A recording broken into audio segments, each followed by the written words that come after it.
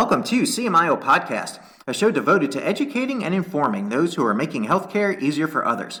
Whether you're involved with informatics, analytics, or new technologies that make the lives of our practicing clinicians better, this show is for you. My name is Dr. Mark Weissman. I'm a practicing physician, a CMIO, and the host of CMIO Podcast. Today, I'm very excited that we have J.D. Whitlock with us, who is the CIO at Dayton Children's, and has just a wealth of information that he can help as we talk about the CIO, CMIO interactions and those relationships, or just in general with the provider community. So, hey, JD, welcome. Hi, Mark. How are you? Glad to be here. Thank you. If you would, tell us a little bit about yourself and how you got into being a CIO. Sure thing. So I started out in healthcare with a MPH degree, and then I was in the Air Force Medical Service as a Medical Service Corps officer, which just means healthcare administrator in military speak. And so I had the opportunity and privilege of working in a global integrated delivery network doing population health management, because of course military has been doing that for a long time. Before it was cool in the private sector. Right. Then I sort of halfway through that, I wandered into IT because the military always wants you to be broadly experienced anyways. And I loved it and then just stuck around on the IT side. Then I retired from the Air Force and had the opportunity to work in another large integrated delivery network, Mercy Health, now Bon Secours Mercy Health, focused mostly on data work and analytics there. And then I had the opportunity for my first CIO role, and so I jumped at that at Dayton Children's about 2.5 years ago, and still having a great time. Exciting, challenging, love my job. So you're relatively new to the CIO role there at Children's. What attracted you to that position? Well, the main thing was that it just the opportunity of my first CIO role, and it was just a good timing, just worked out well. I love the challenge of the strategy aspect of it. I love working closely with providers. There's pros and cons to large and small organizations. We're on the small end of Epic customers, which presents challenges in trying to keep up with everybody else at larger Epic customers. However, it also permits a lot more interactions with individual providers in meetings where we're talking about very tactical things that I would not necessarily be doing at a larger organization. So that's fun. Tell us a little bit about what your organization looks like in terms of what is in IT, what reports up to the CIO, particularly around the clinical informatics part that my colleagues are going to be interested to know about. Sure. So clinical informatics does not report up to the CIO at Dayton Children's. So our clinical informatics department is run by a director who is a nurse with 4 nurses under her. And then the director of clinical informatics reports to our CMIO, who reports to our CMO. So I've seen different organizations do that very differently, of course. When I was at Mercy, the CMIO reported to the CIO. So that obviously changes a lot of the relationships. And obviously sometimes there's politics involved in that, and you just have to figure out what's right for your organization and work through that appropriately. So I can talk a little bit more about our clinical informatics setup if you want to go into that. Yeah, that's a perfect setup for what I really wanted to get at is sometimes the CMIO role can report up into different ways, like you said, and that does produce some interesting tensions or challenges or even excitement at times. And so that's what I hope to get at today. From the CIO standpoint, what's it like working with a CMIO that doesn't report to you, and how's that relationship nurtured and supported and grown? And tell us a little bit about that relationship. Yeah, sure thing.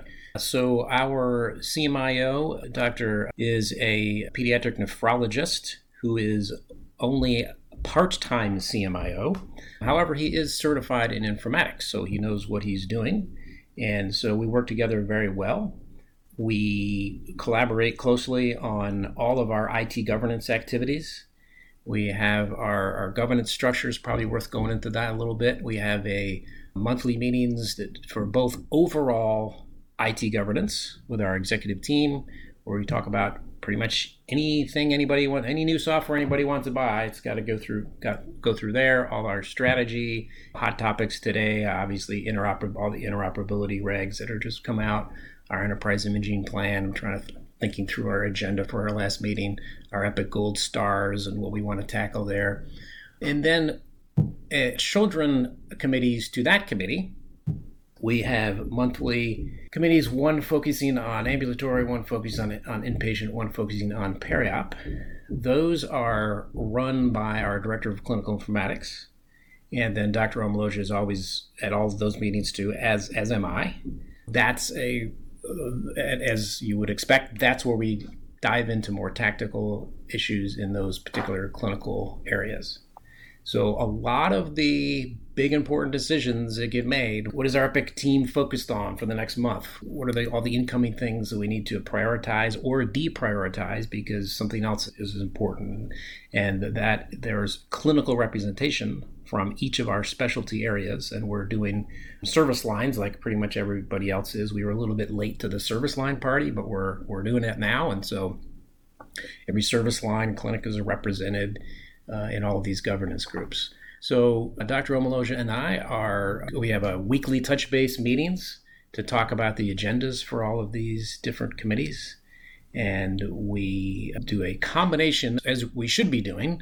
We look at it, suggestions from clinicians at Dayton Children's about what we need to do differently with Epic Build and Clinical Informatics Plan, and also what is happening strategically, that it's more our job. I consider it my job to look strategically at the industry and figure out what's going on, and particularly as it relates to all the interoperability regs. That's not something that I expect that our practicing physicians are caring a whole lot about. Well, they're going to care about it. They have to care about it, obviously, because there's new regulation, but it's not like they're sitting on webinars listening to how you're going to be compliant with. So we're not doing information blocking.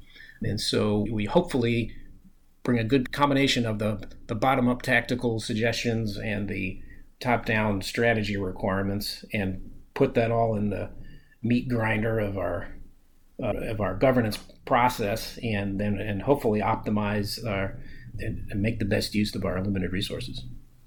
Yeah, I know that document, it was over 800 pages on information blocking. And so I'm glad there are others who are digesting that into its nitty-gritty form. Certainly happy to glance at the highlights, but that's good bedtime reading. So tell us a little bit more about the analysts. You have Epic analysts, obviously. Do they report to the clinical analysts like Orders team or Willow? Do they report to the informatics team, to the CMIO, or are they in the CIO's shop? Yes, that's all within IT. That all reports to me. So I have a team of about 110, and that's roughly split 50-50 between our Epic Build team and then everything else IT that you normally think of, infrastructure and operations, and cybersecurity. I have a small ERP team. We're on Workday for ERP, small PMO. And so, of course, at smaller Epic customers, that's a larger percentage of the overall IT team, because just to keep the lights on with Epic, you just need a certain size team, of course. And when I was at Mercy, that was the total IT team was 6 times as big. It was a different ratio. It was more like 2-to-1 more IT than Epic team, because the larger you get, you don't need to do everything twice. You can have one larger build team, but percentage-wise, it's a smaller percentage of the IT team, if that makes sense. Absolutely. I'm in the same boat. I'm in a community hospital with Epic.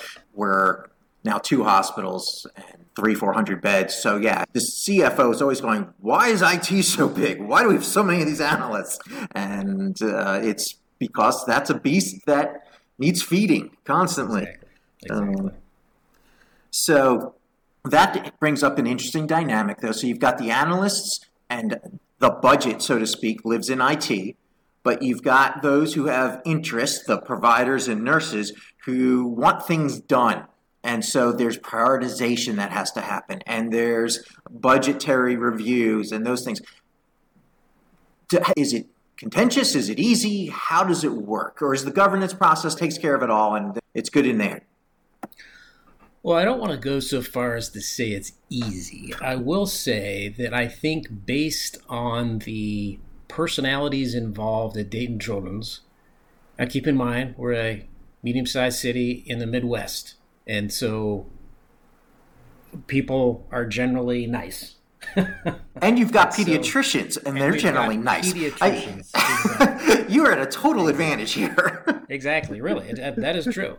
And so I will say that it typically works, meaning that our clinicians, who are the representatives in our clinical governance groups, understand when they might not be able to get everything they want because we have to do something else first that's more important, and we've explained why that other thing is more important.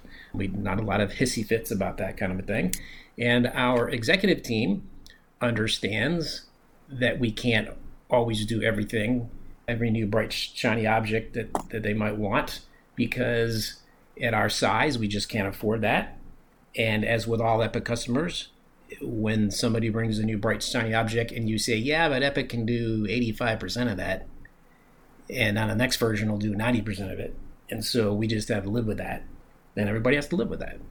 Mm-hmm. So I would say it's because of the team we've put together and the governance structure we put together, it pretty much works most of the time. I heard something that you said that I think also helps you, and that's transparency. You said that you talk about what you can do, what you can't do. It's all out there on the table, it sounds like to me. Do people understand the backlog? Is that something that you put out there and say, all right, you guys pick. What do you want to do? Here's the menu. Pick from it. Sure. I think a key point to making governance work, and so I've seen this now in a couple of organizations now, in some of my previous job at a much larger organization. However, I was not the CIO, so I was just focused on the analytics side. Same idea, though. You get things coming in. You have to, for the small things that take an hour or two, you don't put them through the meat grinder because it's dumb to talk about things longer than it would take to just do them. Mm-hmm, right.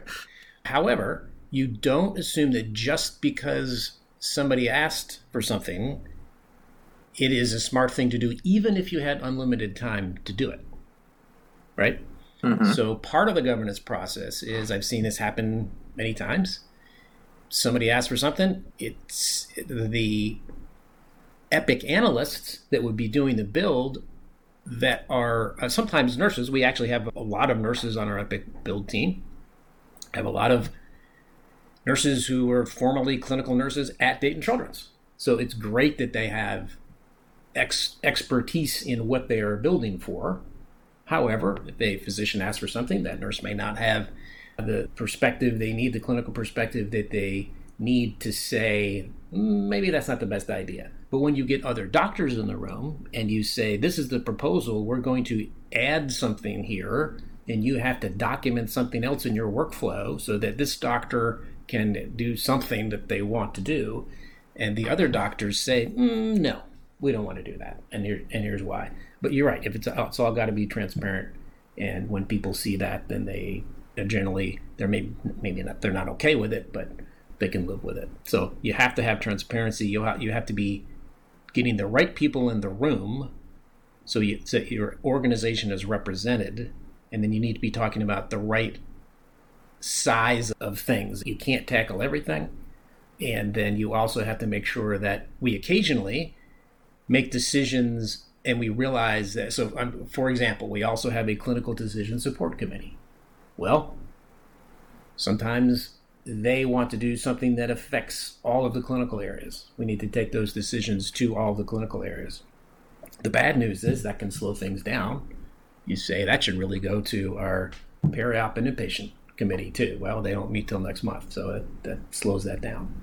But I think that's sort of I don't want to call it a necessary evil. It's not an evil thing. It's a good thing. You have to have those conversations in order to focus on the right things. Do you have physician builders? We do. We have now, according to Epic, who decides how many Epic builders you should have, We do not pass muster there. So For the gold star or the honor roll or whichever it is, yeah. So actually, we are just about to, fingers crossed, get our first honor roll. In the past, we had not done some of our business continuity investments like we should have, which was expensive, and we finally got around to doing that this year.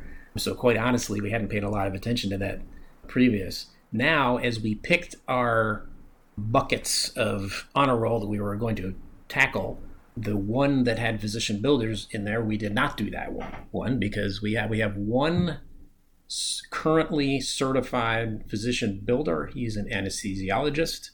He does do build. He's very active in our governance group. You're always going to have a few physicians and a large group of physicians that just like, they're a geek at heart and they just love doing that in addition to practicing medicine. We have a couple other physicians. One that came from another facility, used to be a certified Epic builder, just let the certification lapse. They had another physician that did the course, but never had time to take the certification test, so also didn't get certified. So we've got a grand total of one. So there's no question about whether we would let that physician do build. We welcome the build that he wants to do, obviously still going through our governance process. So I wanted to get at how to cultivate that physician talent to become more engaged and to assist with the decisions that need to be made and give you the clinical perspective. Sounds like you've got that anesthesiologist, you've got a CMIO. How else are you cultivating and trying to promote those nurses or doctors to invest time in analytics and informatics? Sure thing. Well, so one answer to that is if you look at the membership of those governance committees, the clinical governance committees that I mentioned earlier. I mean, we go out and we find the physicians that we think would be good for that role, and typically there's some level of interest on their part. And so those would be the primary ones. And so I go to all those meetings. That's one of the benefits of being in a smaller facility. If I was a CIO at a larger system, I probably wouldn't be able to go to those meetings. But I go to those meetings and chat with those physicians, and we have good sidebar conversations that lead to other things, that lead to talks about what else should we be doing. And so I think there's just sort of a natural attraction of the physicians that are interested in that to those committees. And likewise, those of us that are staffing those committees want to have physicians that are at least interested in that, not, grumpy, why do I have to use a EHR physicians. Mm-hmm. Sure. Are you intentional in how you interact with the providers? Is it that you say, you know what, this particular doctor is really influential, and so I know I want to build that relationship? Or is it just hallway conversations, who you bump into, a little bit random, but still works? Sure. Like any organization, you have physicians that are more influential for whatever combination of reasons, whether they're the division chief for that service, whether they've just been around forever and everybody respects their opinion. And so, sure, there's always a certain amount of that. And some of those physicians are on these committees I mentioned. Some of them may not be on the committees. And so you learn the lay of the land. Some of that's a little bit of politics, not in a bad way, just the reality way, right? Mm-hmm. Are there nurses or doctors who are paid part-time to be involved with informatics, or is this volunteer time? How does that work? The way that works, and I probably should know a little bit more about the details of this. I may not. I think the way that works is there's some admin time built into the compensation model, and then that just counts as their admin time. Okay. Is the governance process different for ambulatory than it is for inpatient? Do you make that division, or is it just one governance process and everything gets thrown in there? It is different. You have one IT governance that's over everything, meaning everything IT, not just Epic, not just clinical. Okay. Then on the clinical side, we've got one committee focused on ambulatory, one committee focused on inpatient, one committee focused on peri-app, and then also a clinical decision support. We have actually then a few work groups below those, but I guess those four would be our primary committees that are really focused on Epic Build. That's interesting. Do you ever find the inpatient and the ambulatory teams bumping up against each other? Because Epic doesn't divide itself so well. There's functionality like when I go to place orders in ambulatory, well, guess what? The hospitals, when they're discharging someone, well, that's the ambulatory order mode they're using. And so the ED uses that too. And sometimes they bump into each other and there's some arm wrestling goes on. How about you? Do you ever see that? Yes, absolutely. That's what I touched on that earlier with you're occasionally making a decision on one and you realize, we really need to get buy-in from the other committees on that particular decision, which can slow things down. What are you working on now that you're really excited about? Some things I'm excited about. Let's see. I'm excited that we were one of the first 10 Epic customers to be contributing data to Cosmos. Oh, awesome. Yeah. I don't know how many of our listeners are up on that or whether we should explain that for a minute. Probably should just touch on it because there's some, not everyone's Epic. Sure. We don't know why, but there are some people out there still on Cerner. No, I'm teasing. So I don't know if Cerner has some equivalent or not, but Epic has a new research database called Cosmos. And what they do is they take the limited data set, which means that the clinical data is de-identified for most all practical purposes, but not fully safe harbor de-identified, which makes data useless for research. In other words, you still have a date on a lab test. Okay, and so they grab that data in a mostly transparent way to the Epic customer because it looks like a Care Everywhere transaction, puts that into a cloud-hosted database where I think they're up to maybe 30 or 40 organizations so far that are contributing data. The goal is to get it up to 200 million patients. I don't know the exact number of patients they're at now, something in the more like 20 or 30 million, I think. And what's really fabulous about that is that, and the other thing is you will be able to do queries on that through a slicer dicer, in other words, through a tool that Epic customers are already using. Mm-hmm. And so we have an academic affiliation. We're associated with the Boonshoff School of Medicine here in Dayton. We have close ties with Wright-Patterson Air Force Base. We have a pediatric residency that's a joint military civilian residency. That's a really great program. So we have people that want to do research, but if you look in our Epic database, you're not going to have the same number of patients as if you are a much larger organization or if looking at this Epic Cosmos database. So I was talking to one of our researchers recently who was doing some research on restless leg syndrome in kids and had an interesting research hypothesis. We looked in Slicer Dicer. We found some interesting data that sort of reinforced his hypothesis, and we were just now getting him into Cosmos, so we'd have access to a lot more data to hopefully show his hypothesis with a much larger N. So I'm excited about that. Let's see, other things. We are launching a enterprise imaging initiative. Like a lot of places, we have imaging all over the place. In some cases, images are not even stored that should be stored. In some cases, they are squirreled away in providers' email archives, and they should be in a vendor-neutral archive. And so we are starting that journey. We have to refresh our PACS, so we'll be doing a vendor-neutral archive at the same time, actually as a precursor to our PACS upgrade, and then going across the organization and figuring out where all the images are, where they should be, and then getting them into a vendor-neutral archive with a viewer so that so our providers can go into Epic, open this viewer, and then see chronologically all the images about that patient instead of having to go 7 different places to find 7 different modalities of image. So that'd be a multi-year project. We're just kicking off. I'm excited about that. When you go through acquisition, it's there's no PAC system that you don't end up owning at some point in time, and then none of them can interface well, and that's an interesting project for sure. Cosmos, we're going live with Cosmos as well. Now that Epic is paying for it, I think we'll see a lot more people jumping on it. And I love the potential of that tool. I'm excited about it too. I think the ability as a provider, I'm sitting there with a patient in front of me, to be able to query and understand, okay, there are 50,000 patients who have your condition who look like you, and this is the medicine that worked better than that medicine.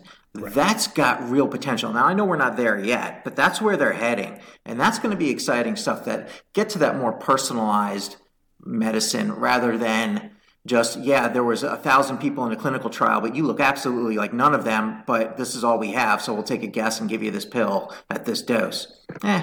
We could do better. Exactly.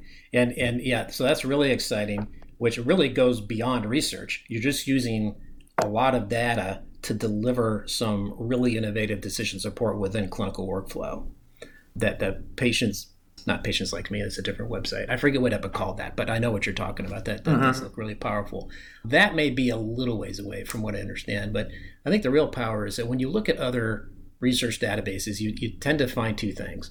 You find databases that are built just with administrative data, just with ADT type data, right? And so you can just only do so much with that, right? Alternately, you find really narrowly focused clinical data that a specialty society says we are going to do the registry for cystic fibrosis or whatever it is. And then you have an incredibly labor-intensive process to abstract the data that you need to get it into all these specialty registries. I don't know if you see that, but I see a lot of that. And so, yes, it enables some research, but it's really hard to get the data out. And it's just one little slice of specialty research. And Cosmos has the potential to be, because of the depth of the clinical data and because of the breadth of any question you could throw at it, I think it could be very powerful for research. JD, it's been fantastic. I want to respect your time and keep us to the half hour that we said we would. If people wanted to reach out to you on LinkedIn to ask any follow-up questions or just to reach out, is that okay to connect with you there? Absolutely. Yep. Awesome. Thank you for coming on the show. I really wanted to get at that relationship between the CMIO, CIO, especially when it's not a direct reporting relationship and the dance that happens between the two. And it sounds like you guys really have it worked out well. So once again, thanks for coming on. My pleasure, Mark. Thanks. Thank you for listening to CMIO Podcast. You can reach out to me on LinkedIn, send me your ideas to shows, guests you'd like to hear from, or just to connect. And I look forward to bringing you our next episode.